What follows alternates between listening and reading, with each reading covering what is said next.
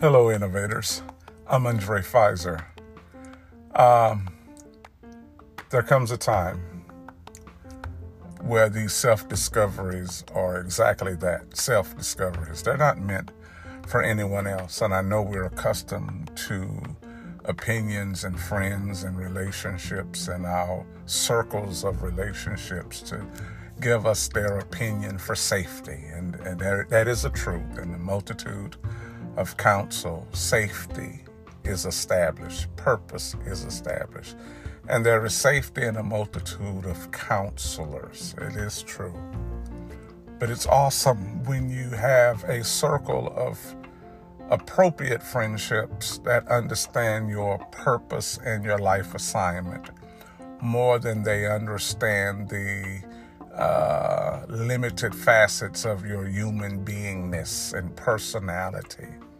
Now, all of those are true. Understand our persona. But it's a blessing when you have people who can hear the heart of God as it relates to his intentions for you.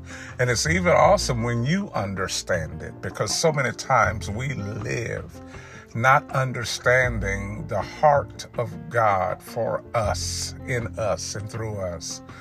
We know scripture and we know the excitement of moving forward, but there comes a time that you have to comprehend that yourself. And you have to determine how far you're going to go and how high, even the depths that you're going to go. You have to understand that. You have to know that. And we live in a very judgmental world, spiritual, religious, natural. Judgment doesn't always mean that you're being looked at for past problems, but sometimes in our relational status, we have to chop people down psychologically so we can relate to them. If we are in the presence of a corporate president or manager, if you allow them to maintain their management position and you're a simple employee, you're going to find a way to manipulate the perspective so you won't feel like a has-been or someone who's out of the loop. Because each one of us knows why we are where we are, if we are farther ahead in ourselves or if we are behind. And we may do comparisons. We may feel that people who are positionally ahead of us are comparing themselves to us to make us feel little. And we're already on the defensive, but this is not always true. And so sometimes we have a false perception by cutting people down and perceiving them and judging them so we can handle them correctly. We want to be able to handle them according to what we feel.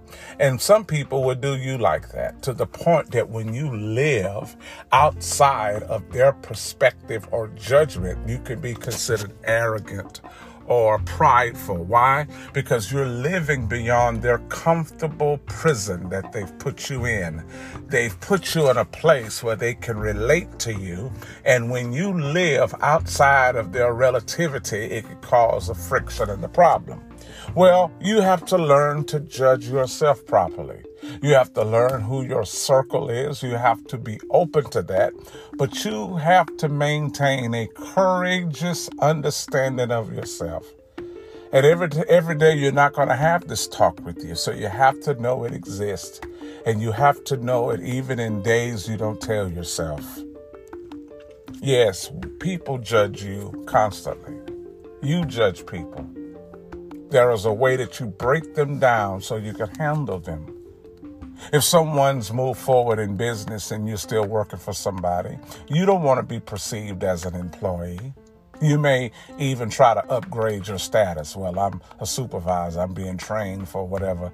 And really, you're just an employee because you are perceiving accolades and value systems with other people. And it could get you in trouble and it could destroy your peace.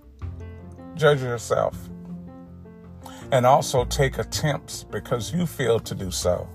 Don't do it because you feel that other people may perceive that it's time. You make moves because you know it's time.